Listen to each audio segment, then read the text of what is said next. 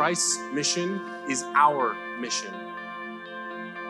There's a reason why our call to share Christ and his gospel is called the Great Commission. Not just another commission, it is the greatest task you will ever be assigned. Do you know that the tremendous blessing of helping somebody walk from darkness into light is an opportunity that we will never have again after we die? Never. There's no lost people in heaven. There's no need for evangelism. You have one chance to be a part of the work of Christ in saving someone's soul. And you're living in that chance right now.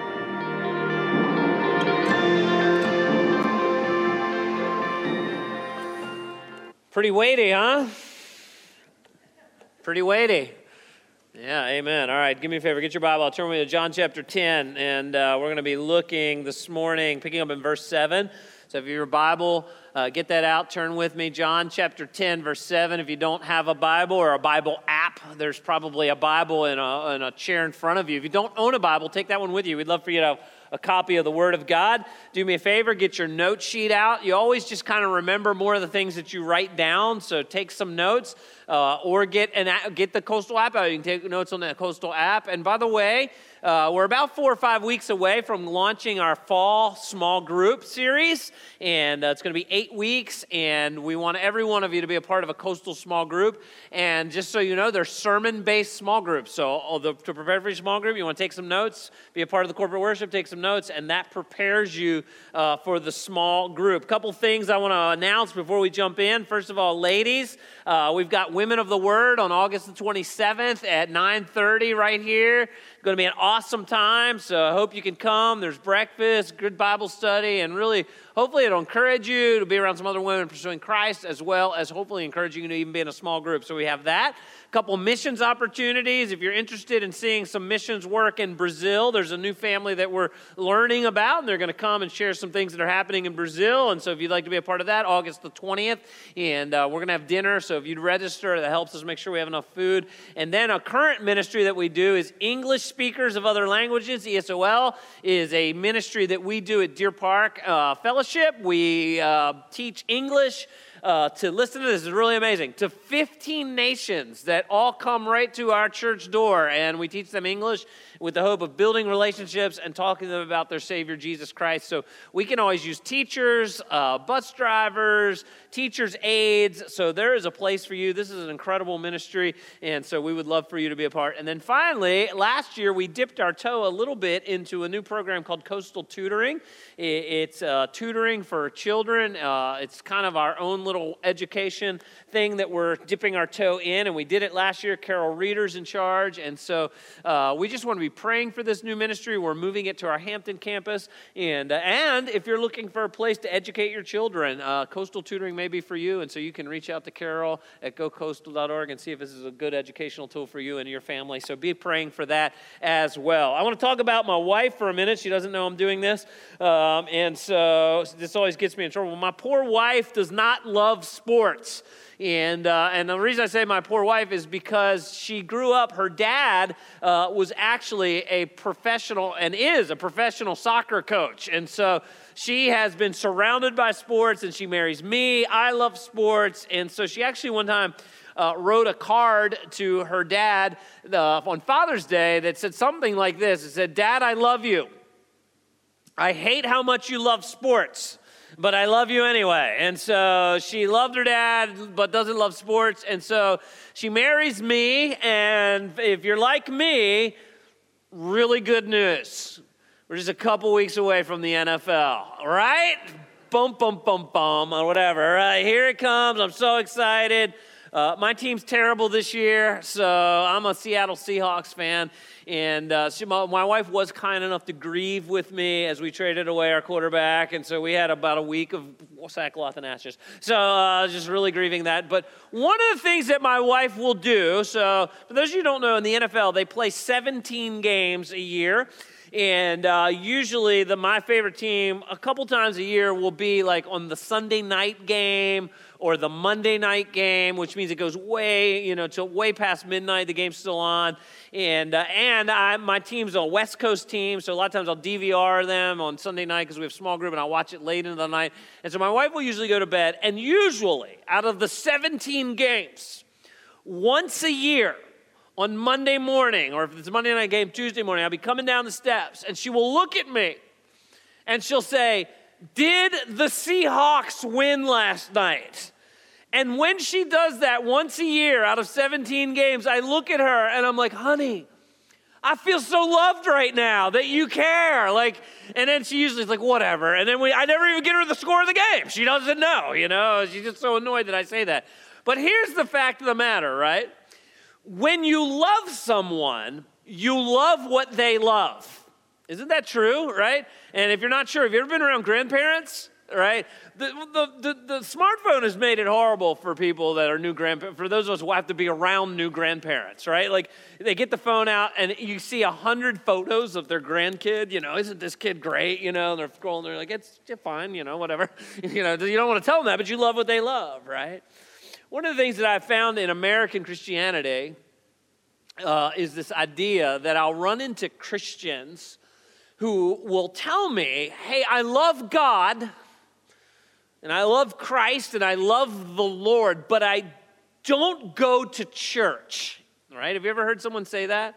Or, "I don't feel like I need to go to church." Now, there's a couple things wrong with that. First of all, when you become a follower of Christ, you get a deposit of the Holy Spirit in your life, and no longer do you go to church, but indeed you what? You are the church, right? The problem with the idea of, and I use the language of going to church too, just for expedience sake, but the problem with the idea of going to church is it becomes this building or this institution that sits on the street corner, and I can leave it there, and I can go out during the week and kind of do or live however I want, when in fact, when I'm a follower of Jesus, I am the church. I take Jesus and his representation of the church with me as I go out in the community, right? And so it then touches every area of our lives as I am the church. And so that's the first thing that's wrong with it. And the second thing that's wrong with this idea that I don't need to go to church is the lack of understanding that if indeed you love Jesus, you love what Jesus loves. And I'm going to tell you something, Jesus loves his church. Amen?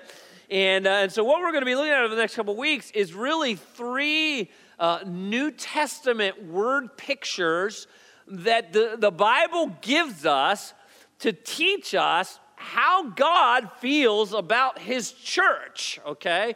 And so in 3 weeks, we're going to look at the body. The church is the body of Christ, and we're going to unpack that. And next week, we're going to look at the church is the bride of Christ. I mean, could you use a more intimate word to describe the church and how Jesus sees it than the bride of Christ?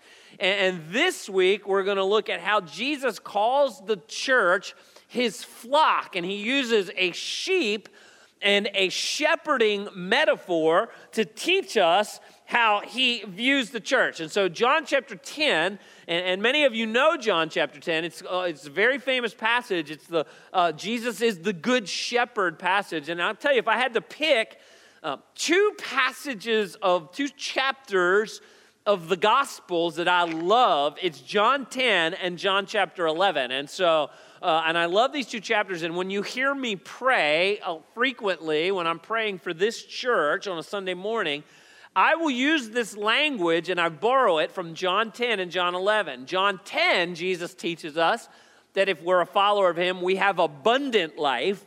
And John 11, Jesus teaches us that if we're a follower of Jesus, we also have eternal life. So very, very often when I'm praying, I say, God, I pray that we'll have abundant life and we'll have eternal life, because both of those are promised in Christ. And so the abundant life is part of our passage today. So look at this, John chapter 10, verse 7.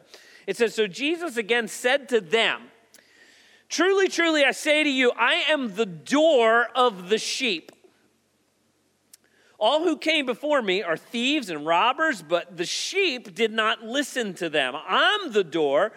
If anyone enters by me, he will be saved and will go in and out and find pasture. The thief comes only to steal and to kill and destroy, but I have come that they may have life and have it abundantly. First thing I want you to be aware of this morning is you have to know Jesus to be a part of the church. Now, indeed, we live in a culture where people will be church members, but they also don't know Jesus, okay?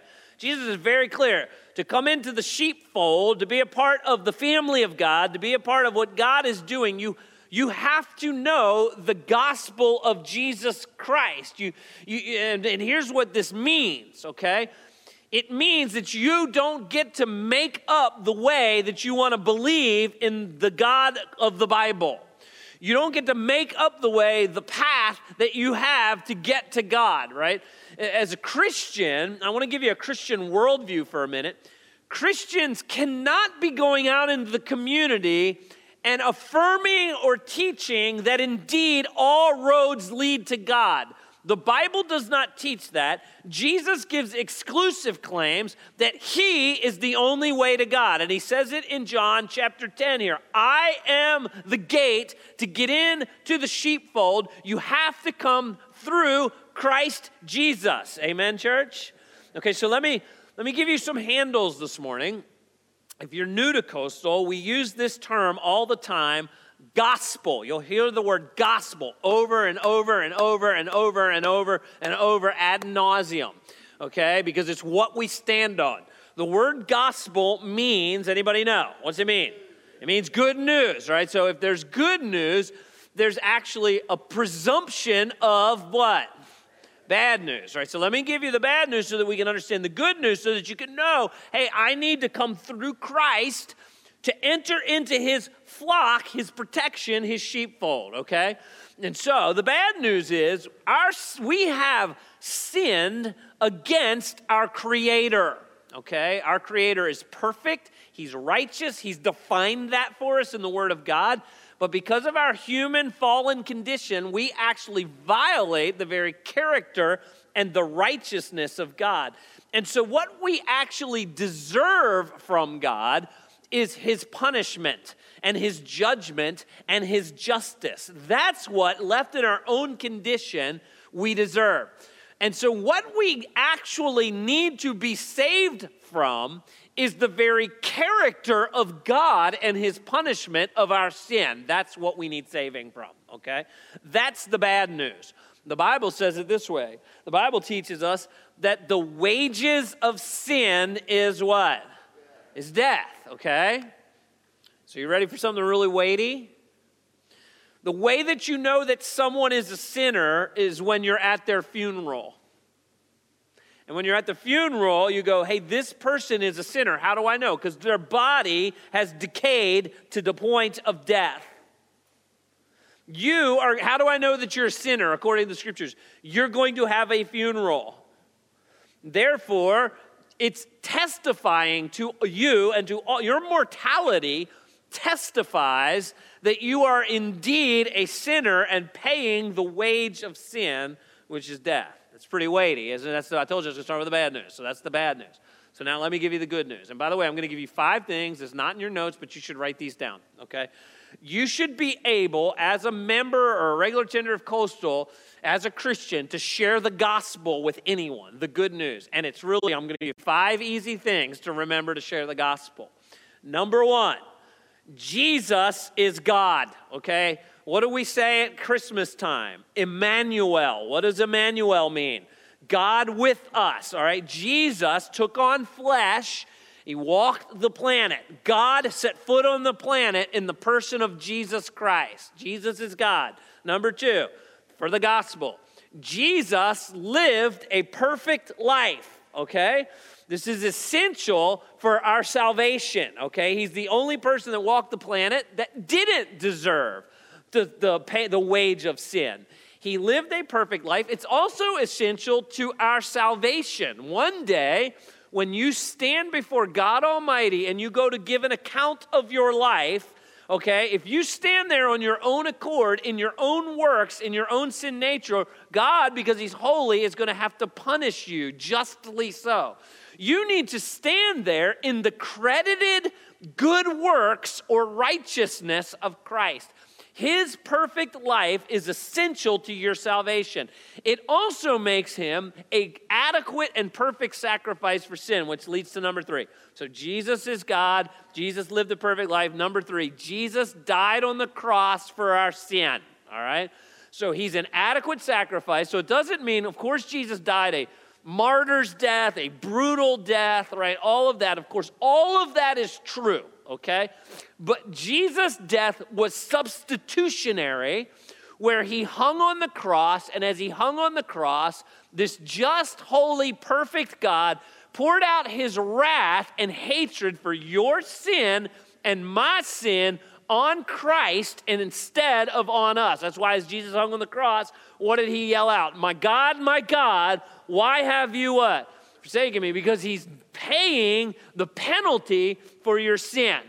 And by the way, when you look at the crucified, broken, bloodied body of Jesus, and it's gross as you read the Gospels, it is to remind your heart and to remind your mind how much a holy God hates sin.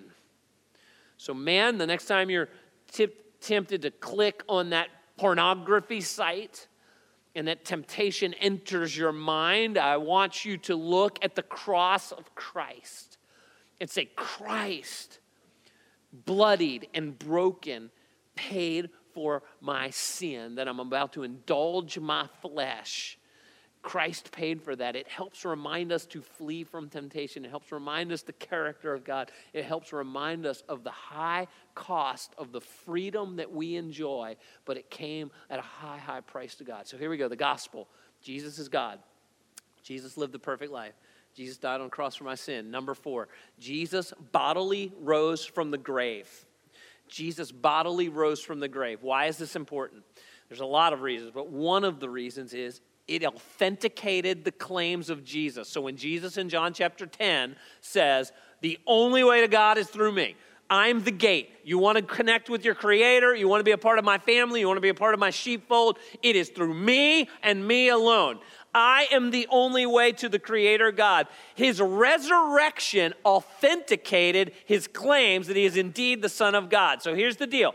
You run around life, you tell people if you do this, you're the only way to God. I go to your funeral, I watch them drop your body into the grave, right? And 3 days later, you show it up to my house and you say, Shaun, I'm alive, I'm the only way to God. You've got my attention. Amen? So I'm probably listening to you. That's what Jesus did. So it authenticates his claim. And number 2, it defeats sin's consequence, right? So the wage of sin is death. We all get a funeral, but the Bible says when we repent of sin and we believe in Jesus, the same Spirit that raised Christ Jesus from the dead now lives inside of us, okay? And so Jesus is the first fruits of a great day of resurrection. And so when we believe in Christ, when you place this body in a grave now my soul goes to be with the Lord when I die, but on the day of Christ's return, my soul and body will be reconnected in a glorified body that will live forever and ever and ever, because Jesus' resurrection assures that we too will have a bodily resurrection. Isn't that amazing? Good news, right? So here it is. Jesus is God. Jesus lived the perfect life. Jesus died on the cross for our sins. Jesus bodily rose from the grave. Number 4, our response to these facts is to repent, believe, and receive. So number 5, repent, believe, and receive. Repent, believe, and receive. Repent means to turn from my sin. I'm a sinner. I deserve the punishment of God, but I'm going to repent and turn. And I'm going to believe in God's rescue plan. Okay? That means I'm going to believe the facts of the gospel. Jesus is God. Jesus lived the perfect life. Jesus died on the cross for my sins. Jesus bodily rose from the grave. By the way, they're all four are miracles, okay? So a lot of times people say, well, that's a cult. What makes a cult? Cults believe weird things. No, you're a Christian. You believe weird things, all right? What makes a cult is they deal inappropriately with the Trinity, okay? So you believe weird things. You believe in the miraculous intervention of God Almighty. Isn't that amazing? Right? And so you repent of your sin, you believe in the facts of the gospel, and then number 3, you receive Christ into your life. In other words, it's not just a head knowledge belief in Christ, but rather it's a life-altering pursuit of the person and the work of Christ. Amen, church? And so that is the good news. And so membership of in the family of God is not like a country club membership, but it rather is us acknowledging the good news of the gospel and receiving the gospel. And Jesus said in John chapter 10, the only way to be a part of my sheepfold is to come through me. That's how we come through Christ. Okay, letter B, I think we're going to understand what Jesus is teaching here. We have to understand the nature of sheep. When Jesus calls us sheep, it's not the most endearing term, okay? Sheep are actually quite stupid. And so the nature of sheep, first of all, number 1, sheep are defenseless, okay? So that tells us that we need some form of protection. Like, we so frequently think that we are so sufficient in ourselves, when that is so not true, right? We have so little protection around our finances and our health, and we so depend on the Lord Jesus Christ. And so sheep are defenseless, they need protection. Number 2, sheep move in groups, all right? Sheep do not go off by themselves, generally speaking. They move in groups, which reminds us that we're created for community.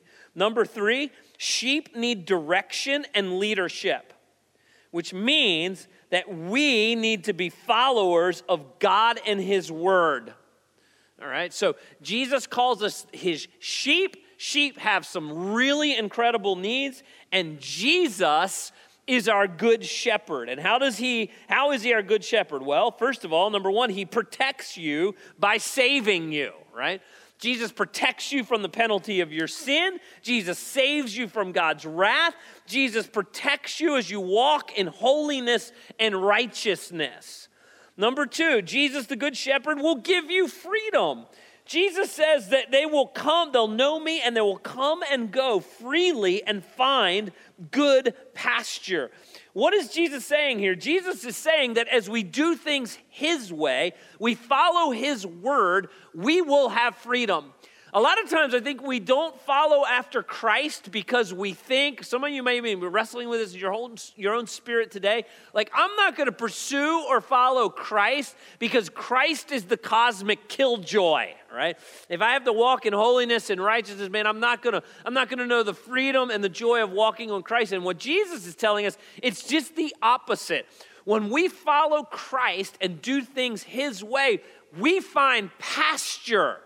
We find life, we find joy, we find sustenance. Young people, when you date in purity and in holiness and in righteousness, it's not that God's holding out on you. It's that He's giving you life, and He's giving you joy as you date, as you give your money generously. As we talked about a couple weeks ago as we were wrapping up James, right? You would think that would rob you of joy, but instead it gives you joy as you grow to be a generous person, as God is indeed a generous God. As your marriage is built on the Word of God, men, you love your wife as Christ loves the church. You sacrifice for her as Christ has sacrificed for her. And women, you respect your husband as unto the Lord, as worship to the Lord. When you build your marriage this way, it brings life and it gives freedom. God is indeed not the cosmic killjoy. And so we know the freedom Christ brings, and we know His voice as we listen to His word, which, by the way, at Coastal, if you're new here, we're going to open the Word of God every single week, and we're going to tell you what it says, and we're going to preach what it says, and we're going to build our lives on what it says. And listen, as we live now in a post-Christian America, My goal in that is not to be argumentative.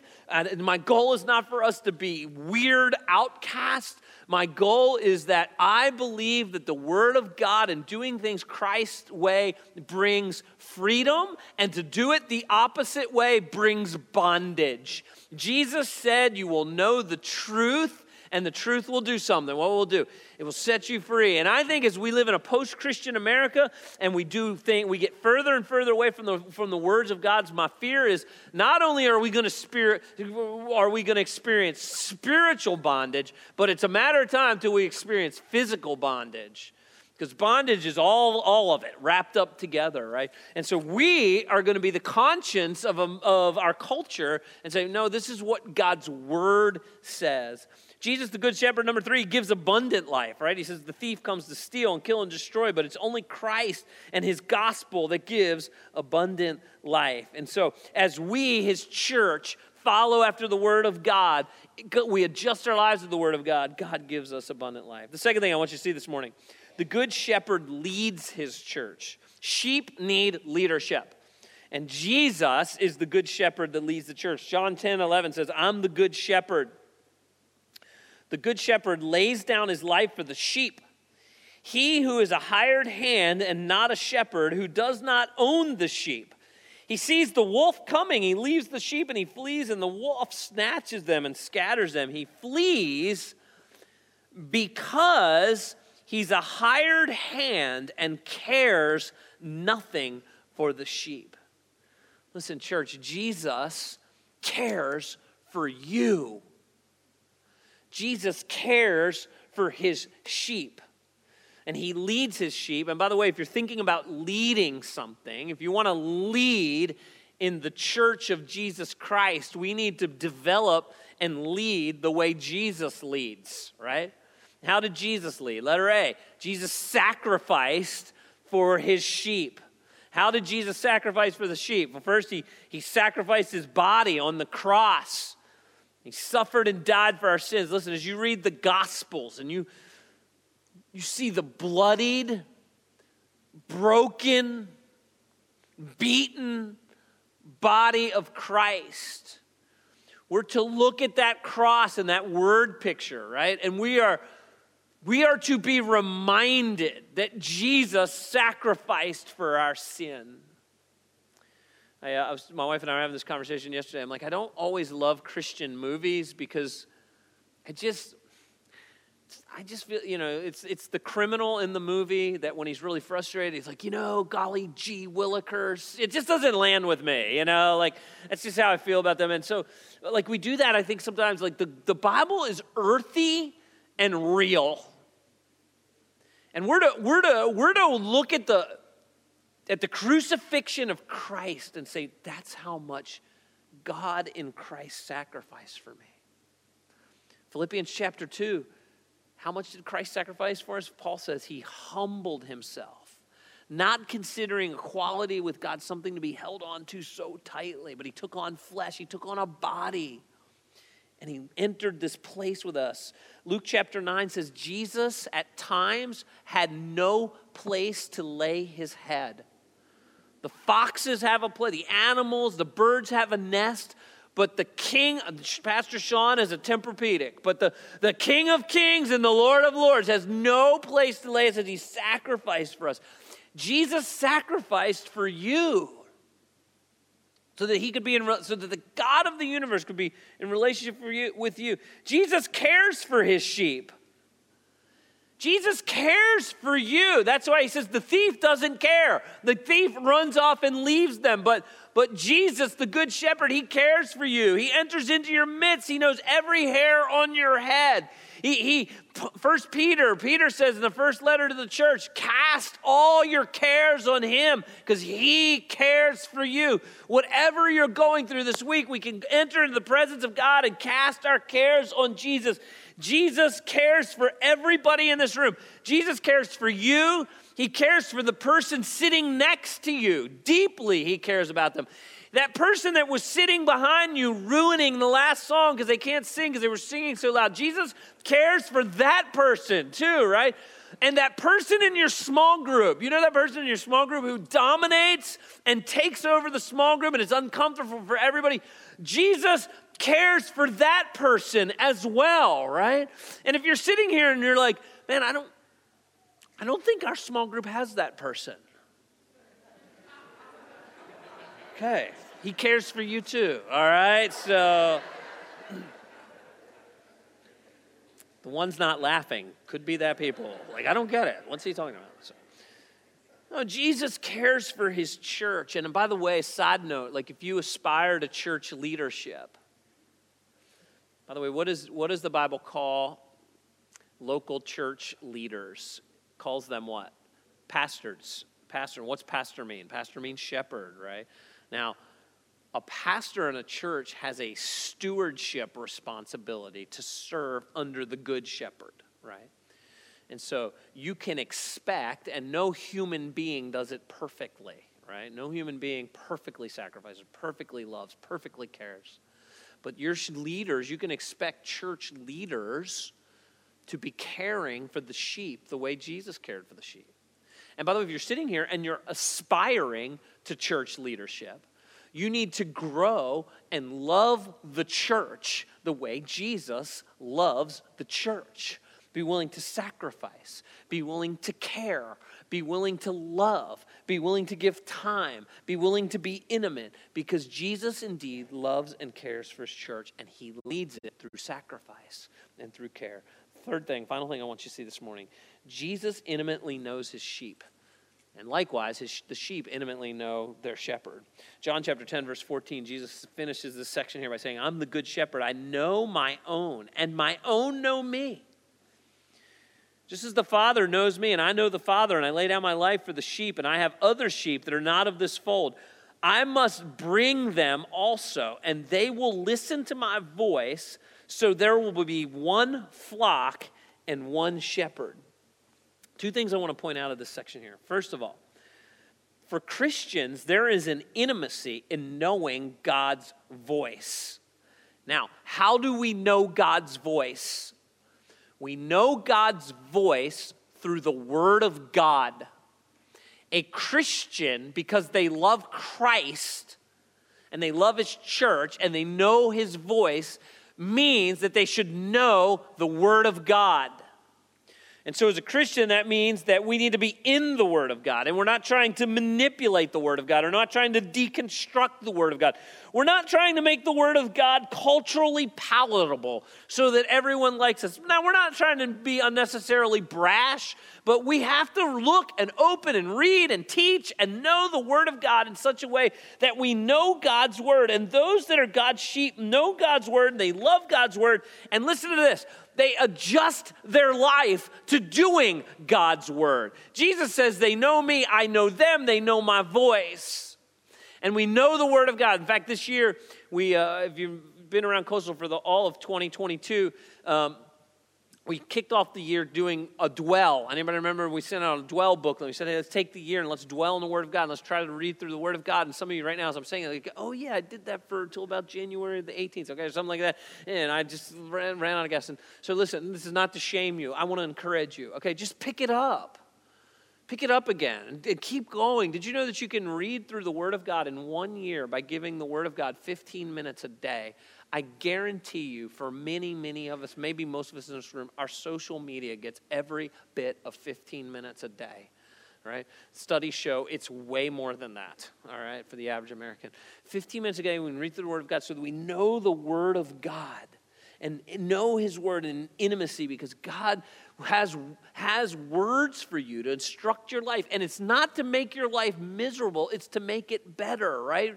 You probably know this, Proverbs 3, 5, and 6, right? We trust in the Lord with all our hearts. In all our ways, we do what? Anybody know this verse? We acknowledge Him. Not some of our ways.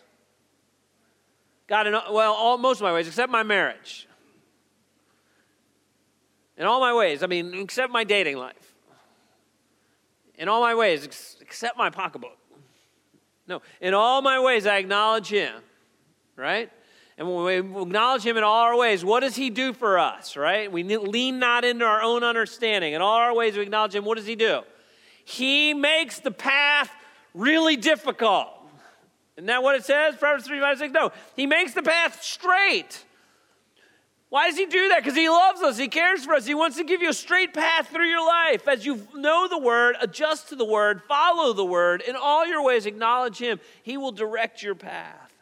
The second thing I want you to see out of this final passage this morning is that Jesus here says something really radical in verse 16.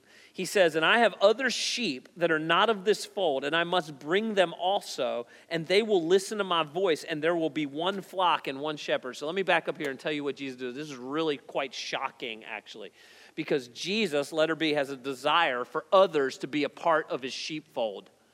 Jesus has a desire for others to be a part. Jesus here, so Old Testament, Jesus blessed the Jewish nation, the nation of Israel, to be a blessing to all the other nations. But the Jews, somewhere along the way, had lost sight of this. And so Jesus shows up, and he says that he's kind of bringing all that God had promised through Abraham, all the nations of Abraham will be blessed through you. Jesus is reminding, I'm the door to the sheep, and I'm going to bless all the nations. And so what Jesus is doing, he's talking to a bunch of Jews here, and he's saying, I'm about to graft in the Israelites. I mean the Gentiles. I'm about to graft in the Gentiles. So if you're here today and you're not Jewish, about 99% of us in this room are here today because Jesus said, I'm about to reach a whole bunch of people that aren't here yet, of which you're a part. Isn't that cool? Right? And so now I've been reading through Acts, and Acts chapter 10 through 15, God does something really, really cool. He shows up to Peter, the apostle, and he says, and Peter has this vision. Anybody know the vision? The sheet comes down with these unclean animals, and God says, Peter, you can eat those animals. And he's like, what are you talking about? I follow the Old Testament food laws. And it's a metaphor to teach Peter, I'm about to reach the Gentiles. And so what happens is there's a Roman centurion named Cornelius.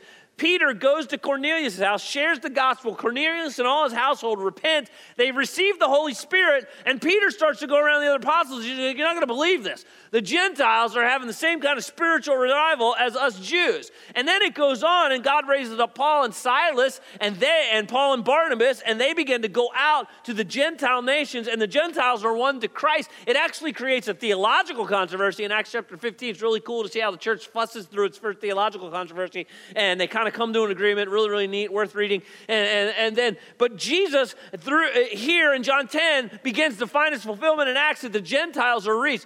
All that to say is that our God is passionate for the people that aren't here yet. Amen?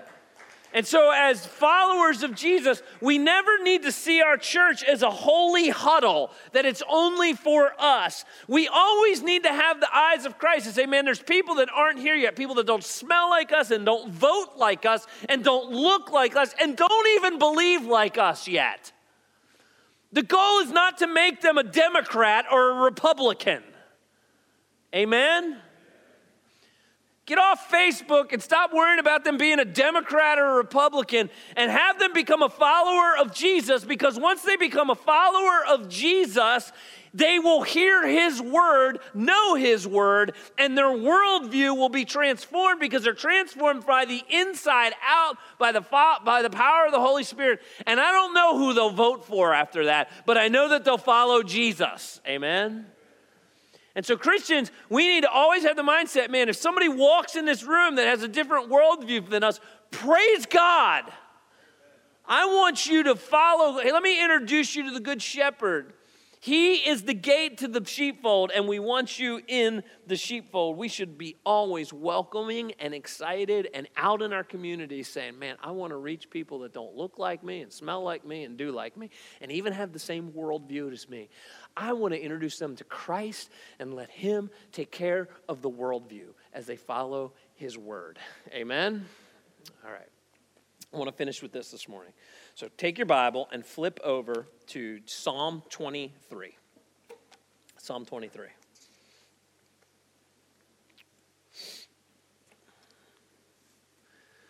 I want to finish with this idea.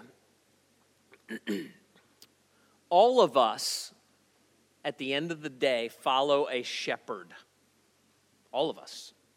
This is kind of a Romans 1 idea. It's not if you worship. You're a worshiper. You're a follower of a shepherd of some sort. The question is your shepherd that you're following leading you to life or leading you to bondage?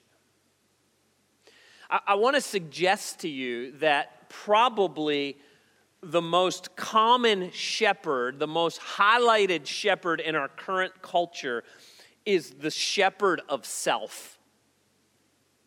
Just follow yourself. You're the pinnacle of what you should be following. So in other words, you're saying that I can just trust in myself. I know enough.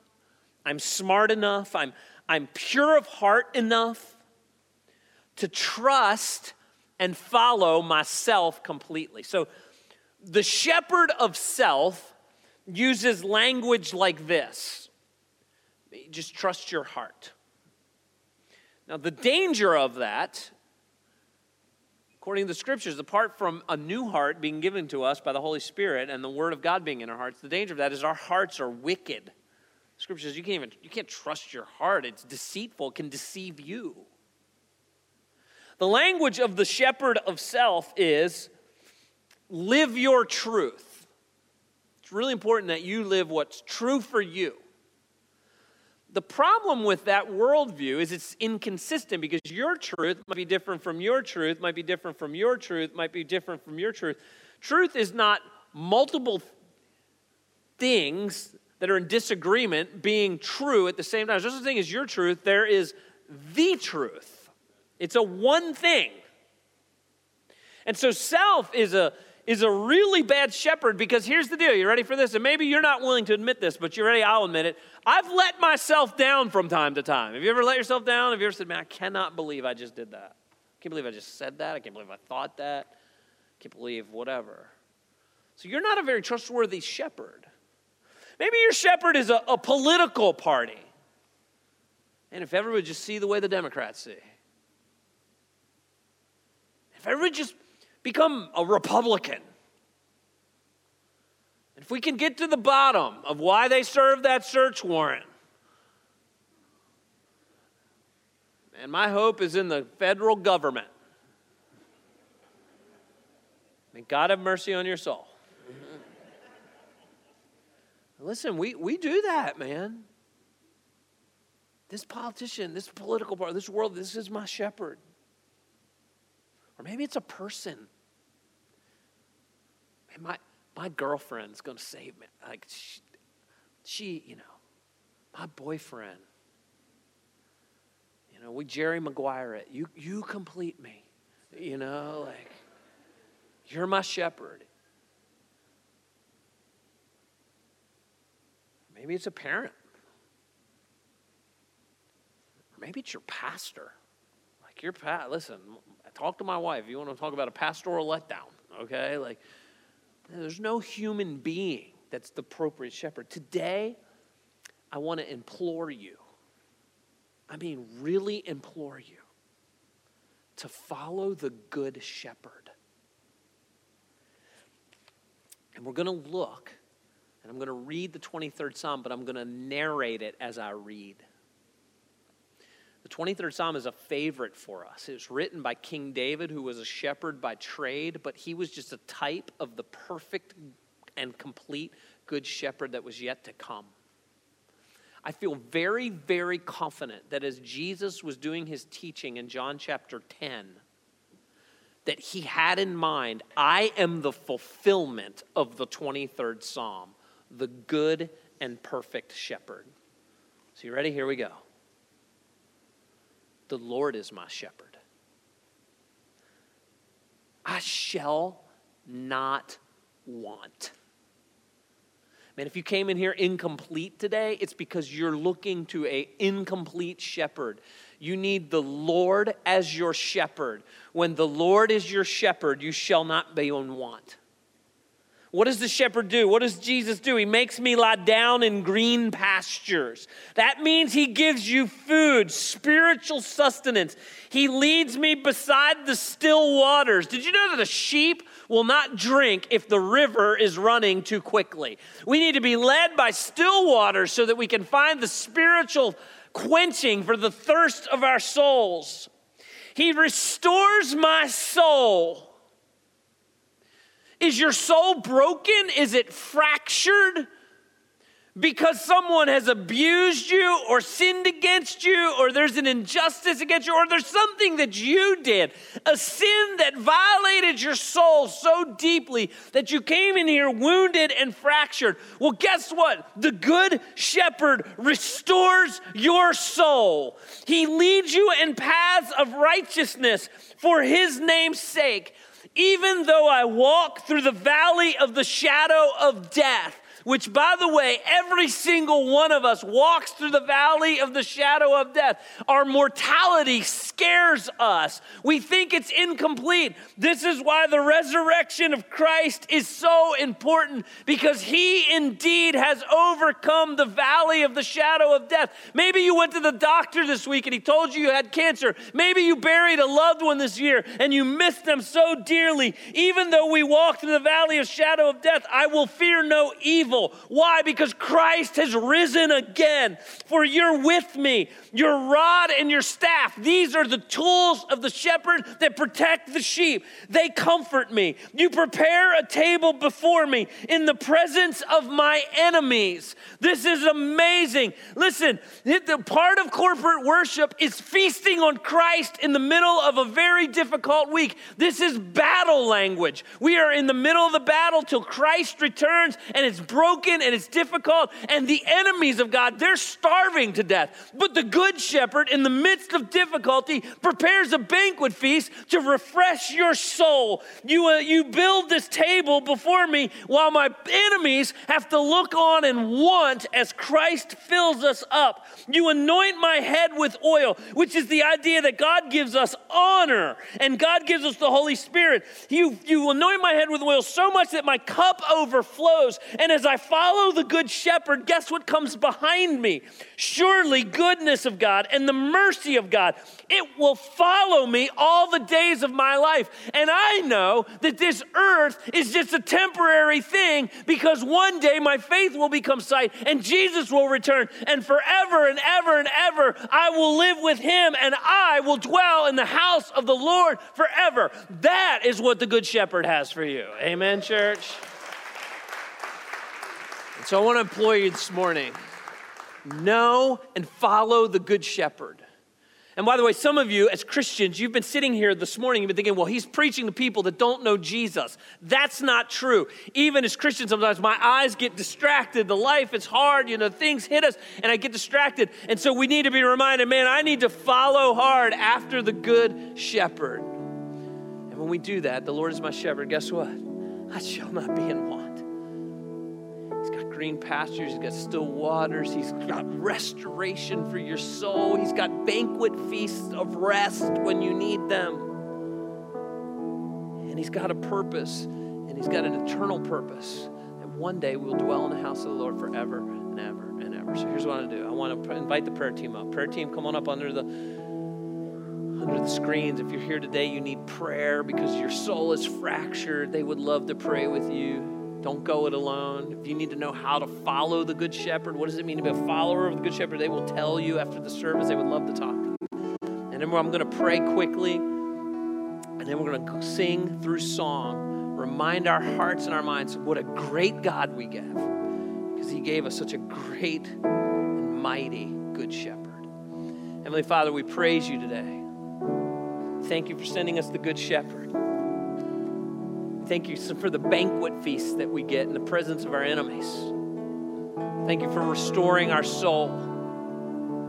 Thank you for green pastures that we're allowed to go out and partake of, and still waters where our soul is thirsty and you quench the thirst in our soul. And we thank you, God, for the hope of eternal life, that I know I will dwell in the house of the Lord forever. And in the meantime, as I follow hard after you, goodness and mercy trail behind, protecting the backside of our journey. We praise you. And great are you, Lord, and greatly to be praised. And it's in Jesus' name I pray. Amen. Let's go out singing this morning.